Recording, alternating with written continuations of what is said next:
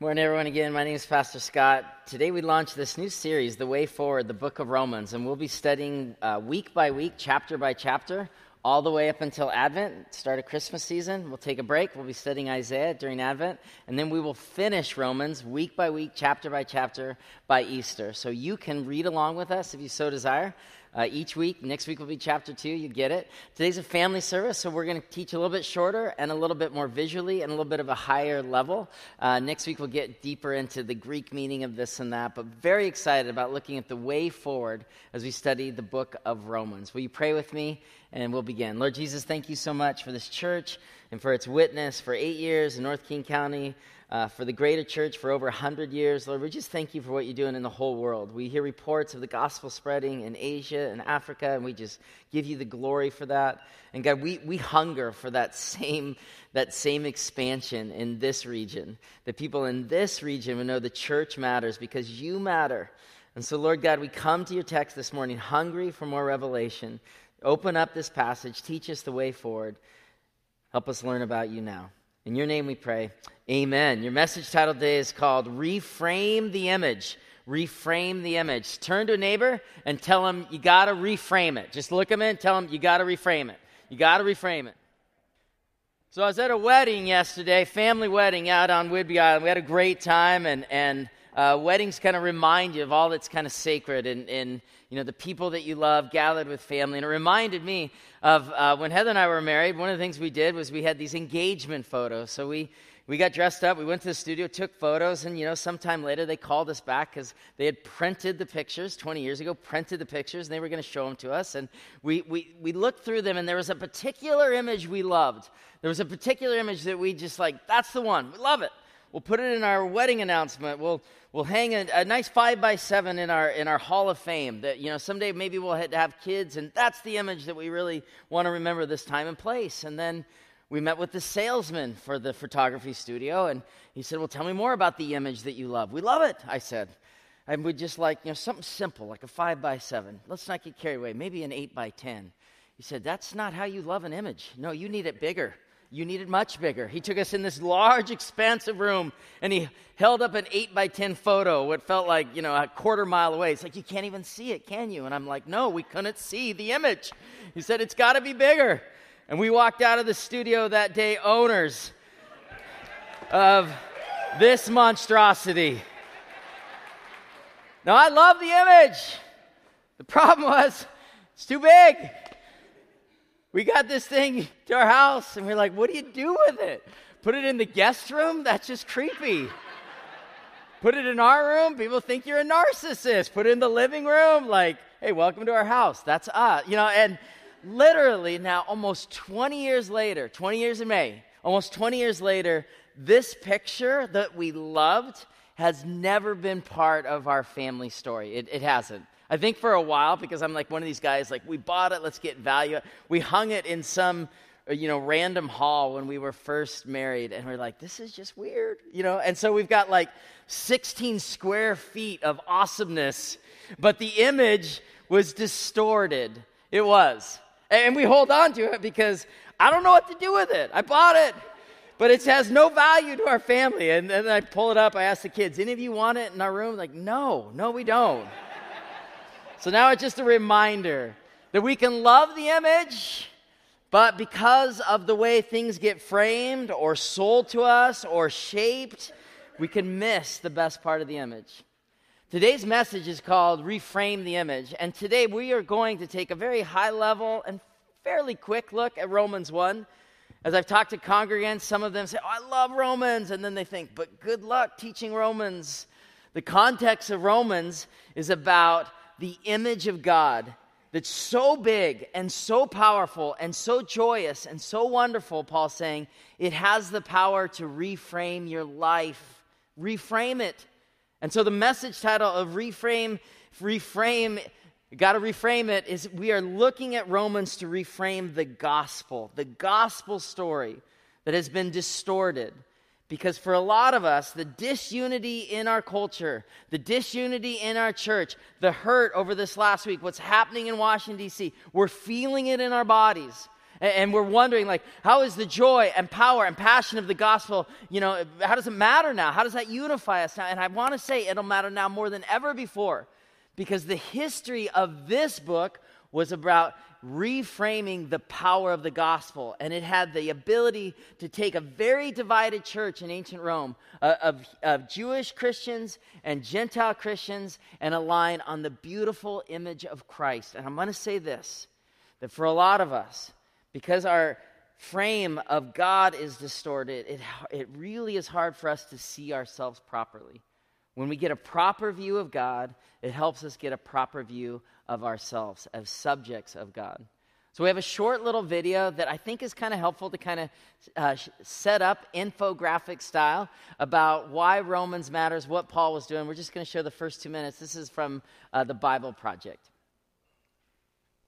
Paul's letter to the Romans. It's one of the longest and most significant things ever written by the man who was formerly known as Saul of Tarsus. He was a Jewish rabbi belonging to a group known as the Pharisees, and he was passionate and devout to the Torah of Moses and the traditions of Israel. And he saw Jesus and his followers as a threat. But then he had a radical encounter with the risen Jesus, who commissioned him as an apostle, like an official representative, to the world of non-Jewish people called Gentiles in the Bible. And so he started going by his Roman name, Paul, and he traveled all around the ancient Roman Empire, telling people about the risen King Jesus, and forming his followers then into these new communities called churches. And Paul would occasionally write letters to these new Jesus communities to help them foster their faith or answer questions, and the book of Romans is one of these. It was actually written quite late in his career. Now, we know from the book of Acts that the church in Rome had existed for some time, that it was made up of Jewish and non-Jewish followers of Jesus. But at one point, the Roman Emperor Claudius had expelled all of the Jewish people from Rome. And then about 5 years later, all of those Jews, including Jesus-following Jews, were allowed to return. And when they did, they found a church that had become very non-Jewish in custom and practice. And so this created lots of tension, so that by Paul's day, the Roman church was divided. People disagreed about how to follow Jesus. They were debating about whether non-Jewish Christians should celebrate the Sabbath or eat kosher or be circumcised. And so Paul wrote this letter to accomplish a few things. He wanted this divided church to become unified, and for a practical purpose. He was hoping that the Roman church could become a staging ground for his mission to go even further west, all the way to Spain. And so these circumstances are what motivated Paul to write out his fullest explanation of the gospel, the good news that he was announcing about Jesus' life, death, and resurrection. That's kind of cool. That's why Romans matters, because it helped unify a very disunified church in Rome for a further mission. Some see this and say, well, what's our mission today? Our mission today is for help a non-believing world know that God is for them and that life in faith can transform their lives. And so when we reframe the gospel and let the truth of the gospel speak through the pages of Romans, we believe the church gets its authentic witness back. And this is where our unity comes from. Now, what's interesting, the video just said, Paul wrote the letter rather late in his career, about 55 or 56 or 57 AD, but decades before the Gospels were written. The early church spread the word of Jesus, which they called the way, just verbally telling Jesus stories. Hey, Jesus, he did this, and they would hear eyewitness reports. But Paul would start to write letters to these Jesus communities to say, this is why our behavior matters, coming out of a unity in Christ. So when Paul's writing this letter, he's preparing the church in Rome to be unified around their main thing, to get ready for a future mission. And this is really, really, really important. Romans is the longest letter of Paul, and it's the most clear articulation of what is the gospel. In the ancient world, gospel in Greek meant good news, but it also meant, and what it really meant was anything the emperor said was the euangelion, the gospel of whatever the emperor's name is. And Paul is saying we have a new king. We have a new gospel to live by. And if we live by this, Paul's saying, we get our power back. We get the image of God back. And so Paul speaks to the pages of Romans to say, let's reframe the pursuit of Christ. It's not about religion. It's about relationship with him. And so our big idea is simply this, that Romans will reframe the gospel for us as truly good news to live our lives by that affects you and me and us. Very simple this morning. We're going to keep it at a high level and dig in deeper next week when we have kids in their own classrooms. Let's look at the beginning. You're the subject of this letter. Look at verse 7. The subject of Romans 1 is kind of an important foundational step. You need to find yourself in this story. Yes, this was written 2,000 years ago to a disjointed 13 synagogue church in Rome, and Paul wants you to know that you matter today in this story. To all in Rome who are loved by God and called to be his holy people, pause. Paul's saying to anyone who wants to pursue Christ, you are loved and you are holy. You are loved and you are holy, and that's where you might be like, pump the brakes, maybe loved, I can work, but holy, no, none of us. Holy, I don't think so. Paul uses the word saint in the book of Romans 38 times because what he wants that early church to know is that their status did not depend on their behavior, but God's character. And we've given you that fill in the blank because it's such an important call out. In Romans 1, Paul's saying you are holy and you are loved. Your status does not depend on your behavior. Yes, behavior flows out of this new status, this new image of God of saying this is what we're going to be about. But where we begin is that our status does not depend on our behavior, but on God's character. This is the gospel, that all of us, fallen because of sin, we can't strive our way to meet with Jesus. No, Jesus has redeemed us wholly by his blood shed on the cross for us, sinful people. So it's like, oh yeah, I think I remember that before. And yet if I've been around the church for a while, I get into this pursuit mentality that somehow it's my pursuit of Christ that will create a different status for me. We'll get downstream of this in weeks to follow. But as a starting point, Paul's saying, you are loved and you are holy. Know that your status flows from God's character, not your effort. This is John 3:16. Maybe you've heard it. For God so loved the world that he gave his one and only Son, that whoever believes in him shall not perish but have eternal life. And if you look at the first 4 words of this verse, it's all these, like the whole meaning is the first 4 words. For God so loved. Everything is response to that. That our salvation, our recognition of our brokenness, our redemption, for the Spirit of God living fully in us once we enter this, all of it flows from the first 4 words. Tell me you see it. Tell me you can see these. For God so loved. Paul is saying to the church, there are many issues to divide about. And I'm telling you, Romans 13, 14, 15, there's so much that's so applicable to us today. But where we begin is this foundation. To find yourself in the story, that God so loved you, that the gospel is about this great love. The gospel of Jesus Christ, the image of God that was given in us and through us is a gospel of addition and not subtraction. This was the gospel.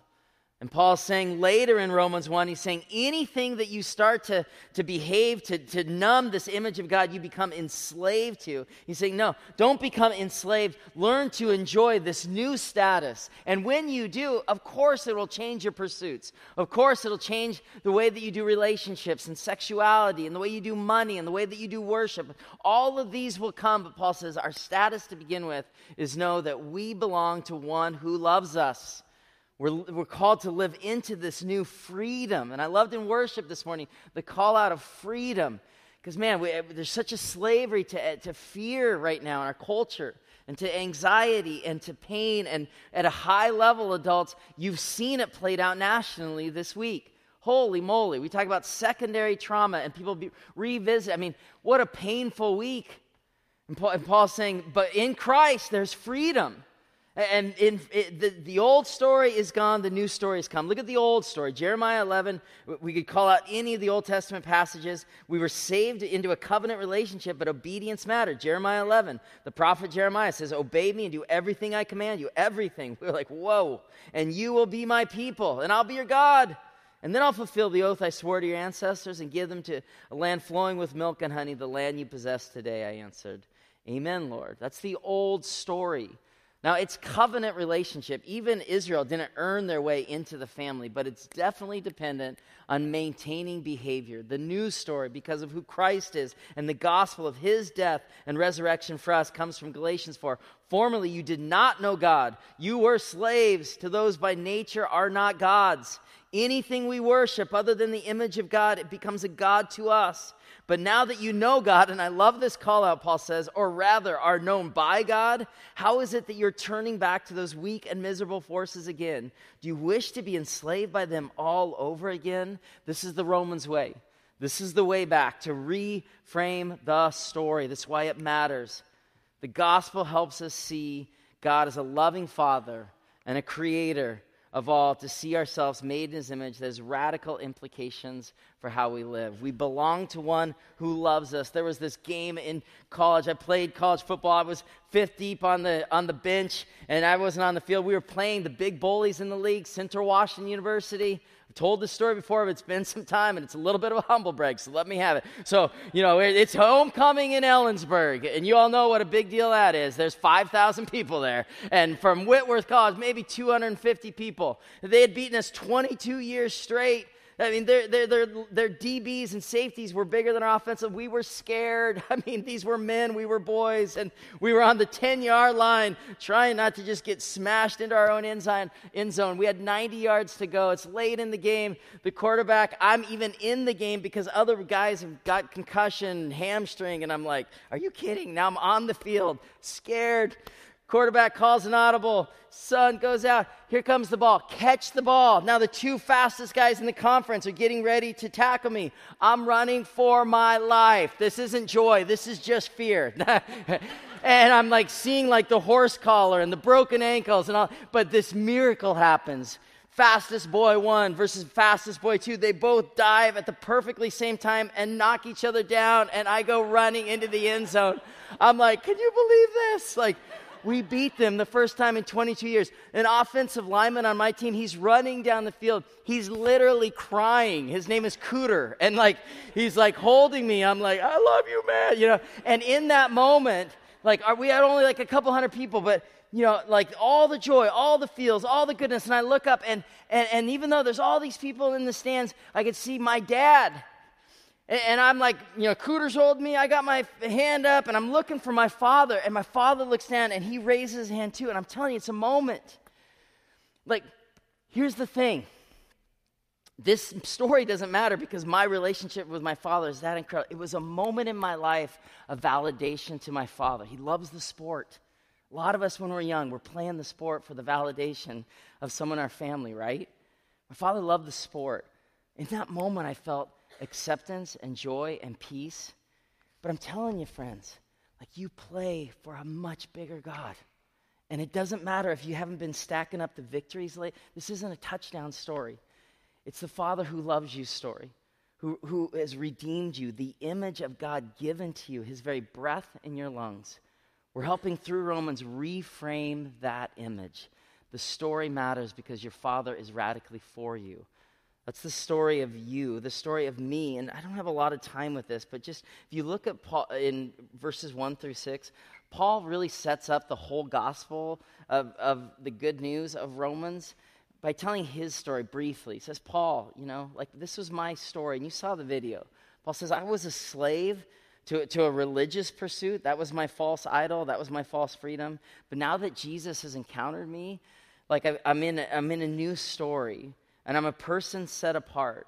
And Paul's going to go on at the end of chapter 1, really from verse 18 on, to say there's all sorts of repercussions when you live with a different image in the frame. When a broken sexuality, a broken picture of wholeness, you're trying to please somebody in your life. There's somebody in the stands that you didn't get validation. There's an old pain in the frame. Paul's like, whatever it is, anything other than the freedom of God that's in your frame, you're being reframed by the wrong narrative. And so Paul is saying, be cautious that your story isn't one of freedom, or that it is one of freedom, rather, that you're not trading in the freedom of God for a false God. And there's one key phrase. We're not going to call out a lot of Romans 1 this morning. We're keeping it very high level. We'll talk more in weeks ahead as we dig deeper into the text. But there's one phrase in verse 24, 26, 28. God gave them up. That God allowed us to pursue when we allow something else to be the center of our pursuit, that at time God says, all right, go ahead and make that thing your God and see if you feel freedom or slavery. And so over and over again, in the end of Romans 1:18 through the end, there's this just catalog of the ways that we trade in worship of God for little g gods, ways that we fall away from God and enter sin. Where it says here, there's a call out that in like verse 31, there's no understanding, there's no fidelity, there's no love, there's no mercy. And so as people of God, we're trying to step into places of justice and mercy and saying, God, I want something else to frame me. I want to experience your freedom. I don't want to be a slave any longer. And we can get discouraged. But remember the words of Jude. Jude 1:24, to him who is able to keep you from stumbling and present you before his glorious presence without fault and joy. It's God's work in us. To the only God, our Savior, be glory, majesty, power, and authority through Jesus Christ our Lord, before all ages, now and forevermore. And we've heard that as a benediction, but when you study this verse of Jude, it's like, oh yeah, it's him who is able to keep me. It is him who's able to keep me unenslaved. And so the work of Romans is to help us see God again, help us see ourselves again, that we have an advocate, one who goes with us. Pastor Ruth said in a message 6 weeks ago, and it stayed with me, she said, that the story of God is one of love and truth. And sometimes there's this new narrative that, if you just love people, just kind of let them do whatever they want. That's love. And Ruth said, well, that's not actually what love is. Love is a mix of love and truth. If you have a child studying math, struggling with math, to say, I love you, no matter how you do, good luck, and the child is feeling frustrated or unhelped, it's not actually very loving. She said that, and so I had that happen this week. One of my kids is in a class that feels over his head a bit because it's an advanced class. It's like it was a hard time, crying and worried and whatever. And I said, let's go get you help. I don't know how to do that. Let's go to school early. The teacher was willing to meet. We pull up to the school. It's 7 o'clock. School doesn't start for 45 minutes. And he looks at me and he's like, will you go with me? This feels weird to walk into my new school by myself. I'm like, I will go with you.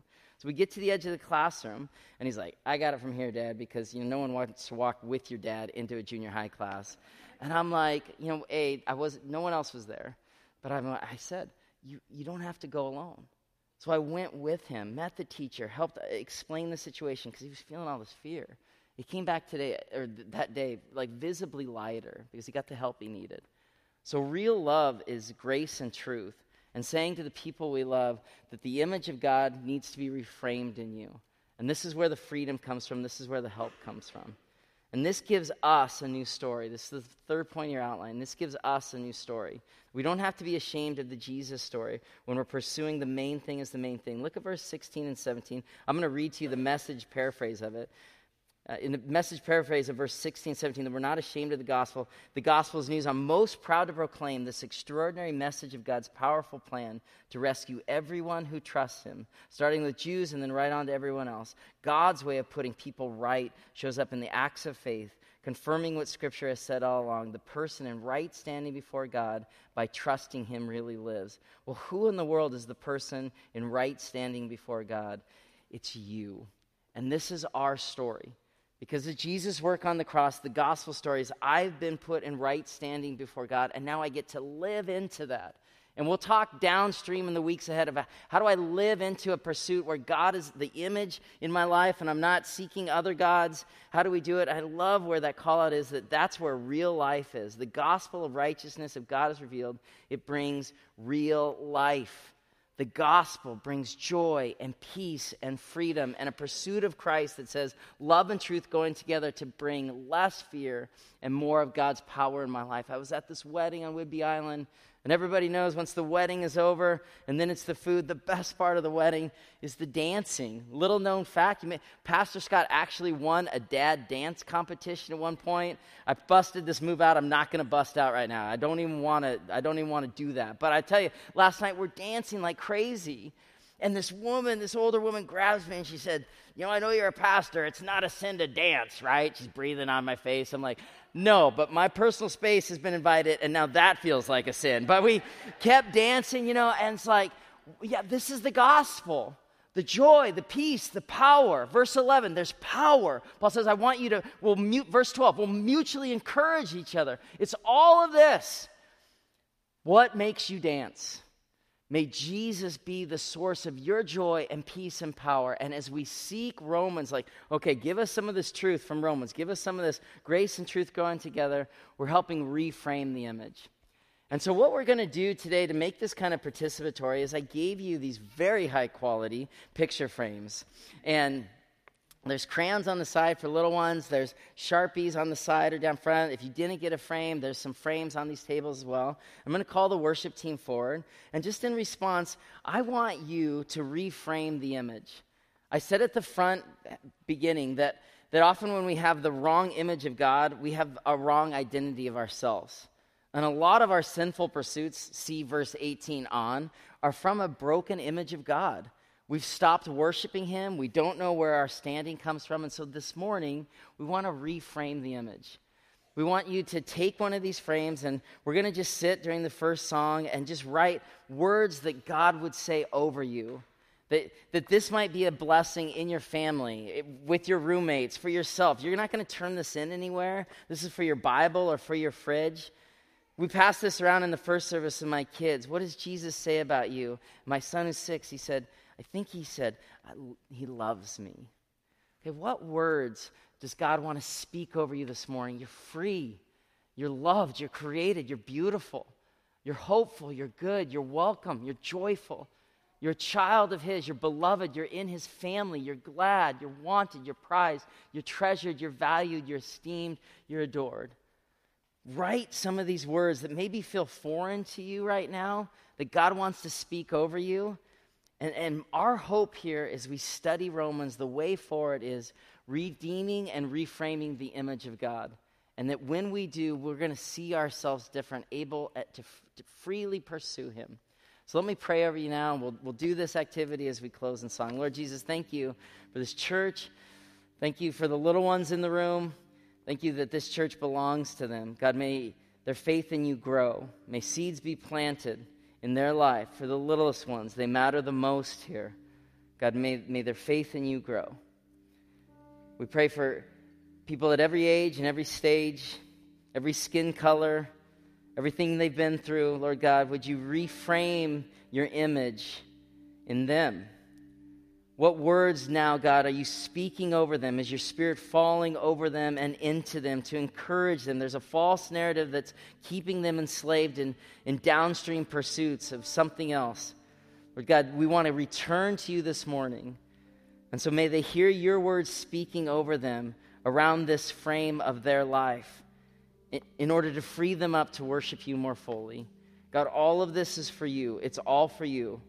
We're hearing you this morning. We're loving you this morning. All of it's in response to what you've already spoken over us. Thank you so much, God, for the love that you showered upon us, calling us loved and holy. And all God's people said, amen. So just take a moment here as we sing. Sharpies, front, side, grab a frame. This might be something as a family you would do. What words might be God speaking over your family or in a relationship, or maybe it's just you and Jesus, and then you take this home with you as a reminder. We're reframing the image this morning.